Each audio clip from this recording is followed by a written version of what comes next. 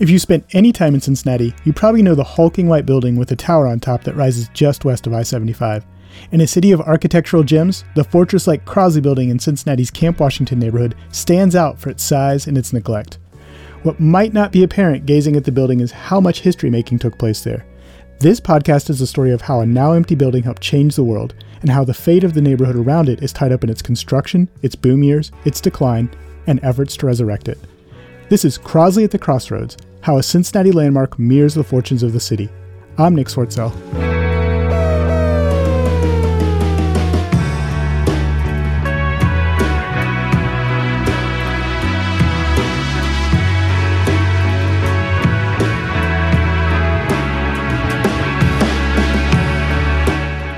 The 1950s and early 1960s were economic boom times for America, and for Cincinnati.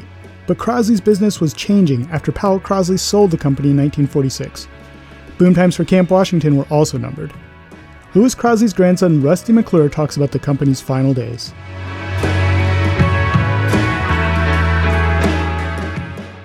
As World War II is ending, there's a big change coming for the Crosley company too, in that Powell Crosley is going to sell the company. Talk about that and kind of how it formed the end of the Crosley company in a lot of ways. The decision of an entrepreneur to sell his company means that you have to talk about the entrepreneur. Sure. And so the great American thought is you're going to have a company and you're going to get rich and it's going to solve all your problems. And if that doesn't work, you go to the BP station and you buy a lottery ticket. And the same thing happens. It solves all your problems. But a lot of those people that win the lottery say it's the worst thing ever happened to them. And you could say that it's a cautionary tale to read about Powell Crosley. He had 4 wives. 2 of them died, and 2 of them he didn't love. The 2 he loved died. The 2 he didn't love, he divorced. He had a lot of personal tragedy in addition to that. And he gets to the end of World War II. The Crosley Corporation is the beginning of what Eisenhower would call the industrial military complex, because now you have this huge defense contractor, you have this consumer products company, you have this communications giant in the making, and you have 2 brothers who've worked their butts off and are getting old and tired. And Powell, with all the misery of mostly not his fault, but not insulated by the wealth, tragedy, has one dream. Get back on that horse and ride that car to its glory. So he goes to his brother and says, I'm going to sell everything so that I can have you concentrate on the Crosley car. And that's what they do. I mean, Powell takes the lead on that. He keeps the Cincinnati Reds, of course, because that's a civic duty. They bought the Reds when they were bankrupt, talked into it because it was a good thing to have the naming rights of the stadium. There's a delightful story how they created night baseball, but ultimately he's a fan, and he's a Cincinnati born and bred guy, and so he keeps the Reds until his death, when the foundation sells it, gives all the money away. So that's not part of the business. But the business part is wearing my grandfather out. They have to transition now to a new world, a post-World War II world, and hopefully a better economy world. And they're just too old to do that and take on the big 3 car manufacturers. My grandfather said, you'll never be able to make this work. The big 3 car manufacturers are too big. They'll squash us, but I'm with you like I'm always with you. So they sell for a enormous profit. Business Week couldn't believe how much they sell the company to Aerojet General Avco, because you have consumer products and you have industrial military products, the likes that we were just talking about. So that frees them up. And my grandfather could never get over the fact that Avco, Aerojet General, hired 26 people to replace him. That's bureaucratic America. You know, my grandfather did all this work and did it with and for Powell. We say in the book, they never could replace Powell. They could replace Lewis with 26 people. My grandfather said, no wonder they went broke. They can't. Right. They got committees trying to decide stuff that I would just figure out and do with my team. But the truth is, how are you going to replace a guy who can see around corners, the visionary? Now they double down and they're going to build 11 models of cars. If you count the snowmobile as the 11th, when they build, like you talked about, the sports utility vehicle. And they build in 1948, they become the largest manufacturer of station wagons. The Crosley car station wagon actually is the number one station wagon in the world because the other big three and other car manufacturers haven't made station wagons. They're the only manufacturers of station wagons. and they have a huge ride with innovations. The 4-disc brakes, the copper alloy brass engine is a incredible new innovation, and there's more of those that I don't think anybody wants to hear about right now. But they do the great thing for a product-starved automobile, because if you think about it, they haven't made cars in the United States since 1940. Right. There's no aftermarket. The GIs all come home. They're going to start families. They're going to have lives. And they can't afford a new car because there are so few new cars. Only the older, wealthier people could buy a car. And there's no used car. Right. So the Crosley car behaves in the marketplace as the aftermarket car. Now these young families have little leg biters. They grow up. They can't use a Crosley car. They need a back seat. They need a real car. They buy a used car, and the Crosley car product life cycle dies a sad death for Powell. And that kind of brings him, in a sad way, full circle, right? To the very beginning sad. of his dream. Very sad. And kind of the death of his dream in a lot of ways. And it's interesting to ruminate on that as we sit in this building that is now empty and magnificent still and huge, but also kind of like it's a relic. It's a relic of a different industrial time, right? Yes. And that's kind of. I was going to ask you what the legacy of Crosley is, and I think that's part of the legacy. But what are there other things that you think of as the legacy of this company and your grandfather and his brother?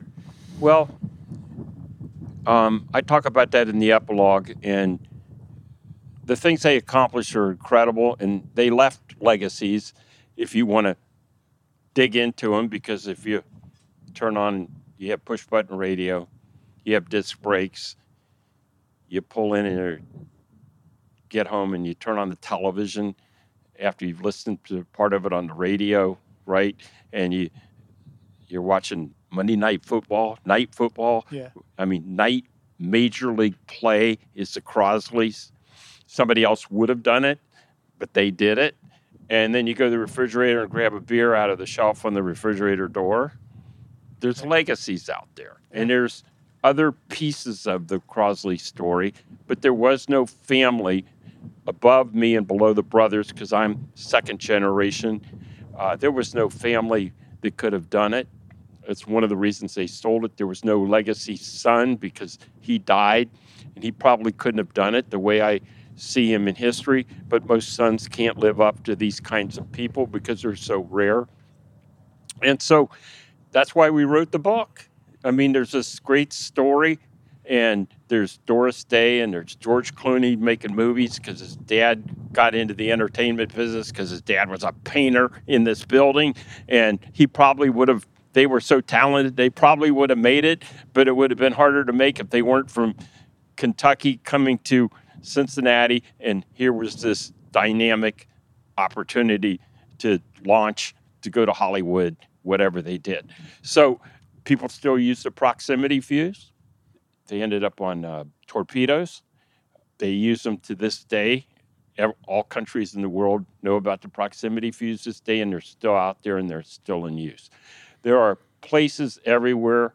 I'm happy to say that they study the proximity fuse as a case study at Harvard Business School. Wow. So there are places where I get asked when I help teach that, how did the United States government come together with Johns Hopkins University types, the Tuve types who were, Mel Tuve was just a genius kind of guy, and then the United States military and private industry all came together to work on one thing together. And you kind of go, well, NASA did that once. We just saw it happen with COVID and the vaccines. And maybe the legacy is we could do more of that. The guys had a great run. Cincinnati had a great run. I think anything's possible. It tells you it's doable. Two brothers sit together and figure out something. It's helpful if they're compatible, but they're not exactly the same talent, so that when I do it, I'm not looking over wishing I could do. My grandfather never wanted to be Powell, and Powell never wanted to be Lewis. And those kind of complementary, honest, trailblazer type people could be inspirations for the next generation. Yeah. Thanks so much, Rusty. All the history you've given and all the personal insight has been awesome. Thank you.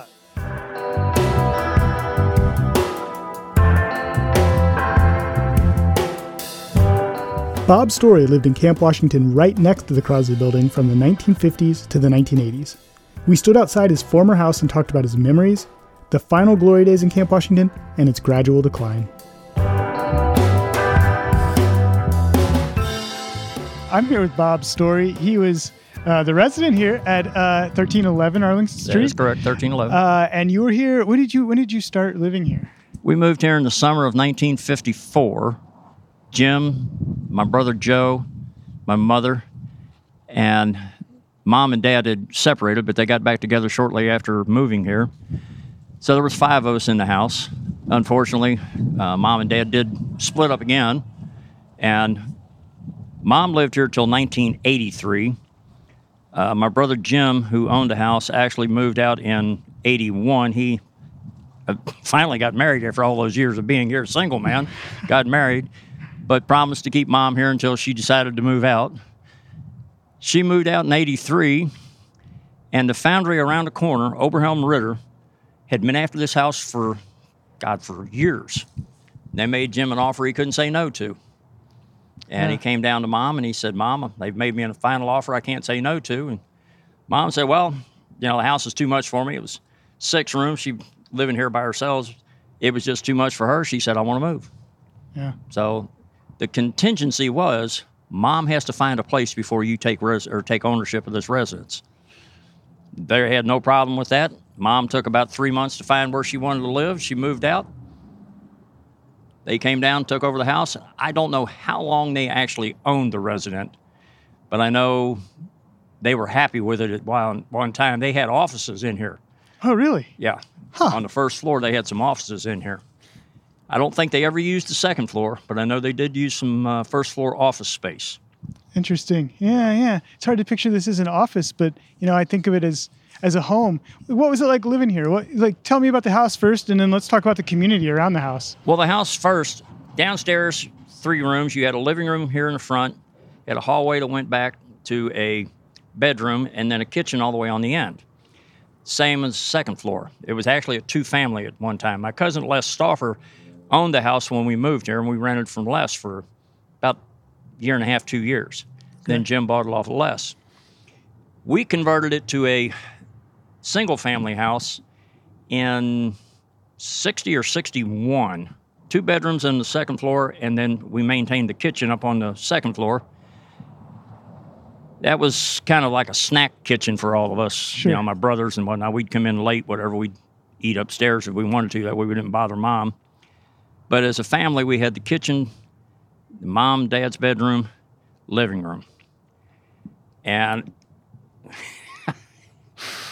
coming in at night, going through the side door over here on the side, and going up 13 steps with metal strips on the side, I don't care how quiet you were, you woke somebody up. I'm sure, yeah. And we got yelled at many a time if we tried to sneak in past curfew.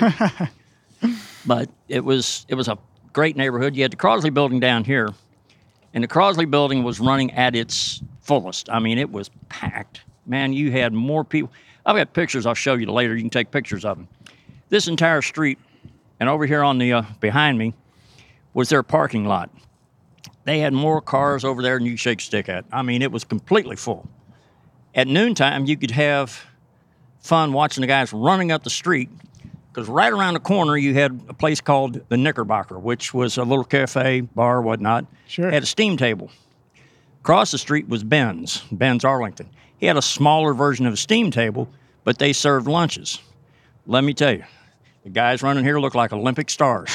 They had 30 minutes to eat, and they ran to get their lunch, and like any other employee anywhere, crawled back down the hill to go to work. Yeah, of course, yeah.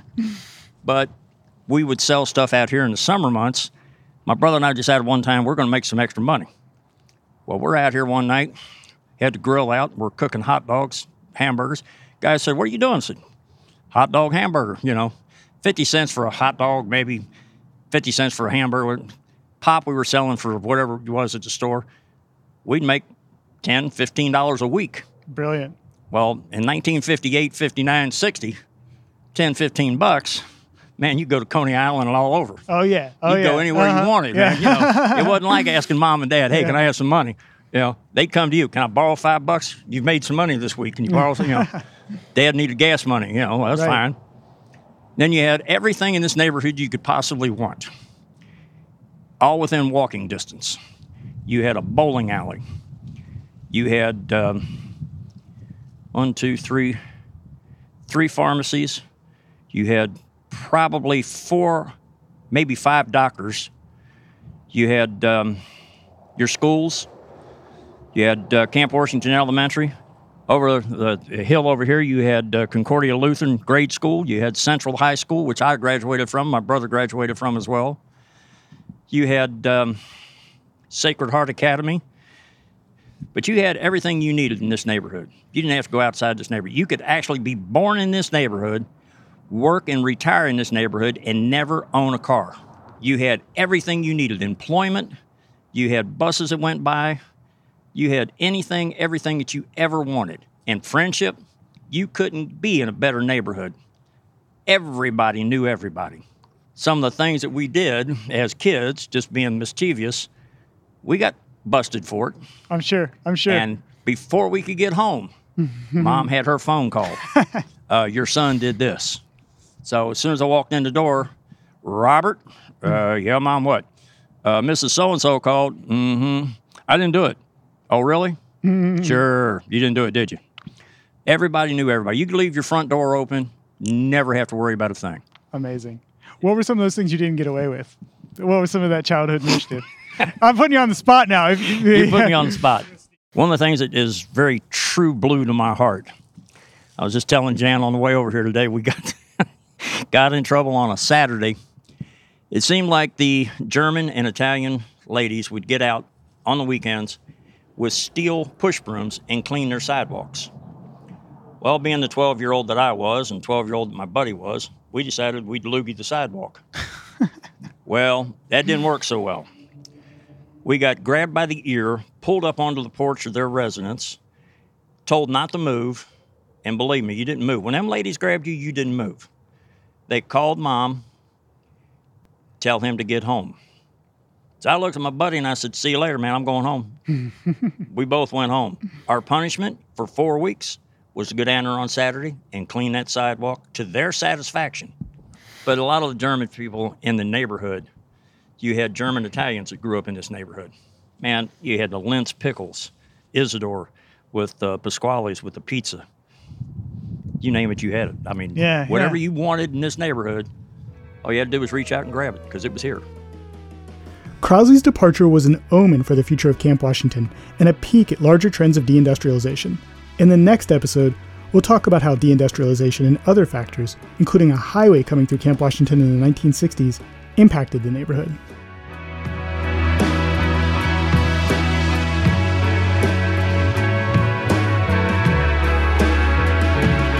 This podcast is hosted, written, and produced by me, Nick Swartzell. Editor, recording engineer, and assistant producer is Josh Elstro. Original music is by Josh Elstro and Leo Murcia. This is a project created by Action Tank USA, a nonprofit partnering with artists to research and promote public policy solutions at the local government level. Action Tank proudly presents this project in partnership with our marketing partner, WVXU. Cincinnati's local NPR affiliate. This project was made possible with the generous support of the Greater Cincinnati Foundation and the W.E. Smith Foundation.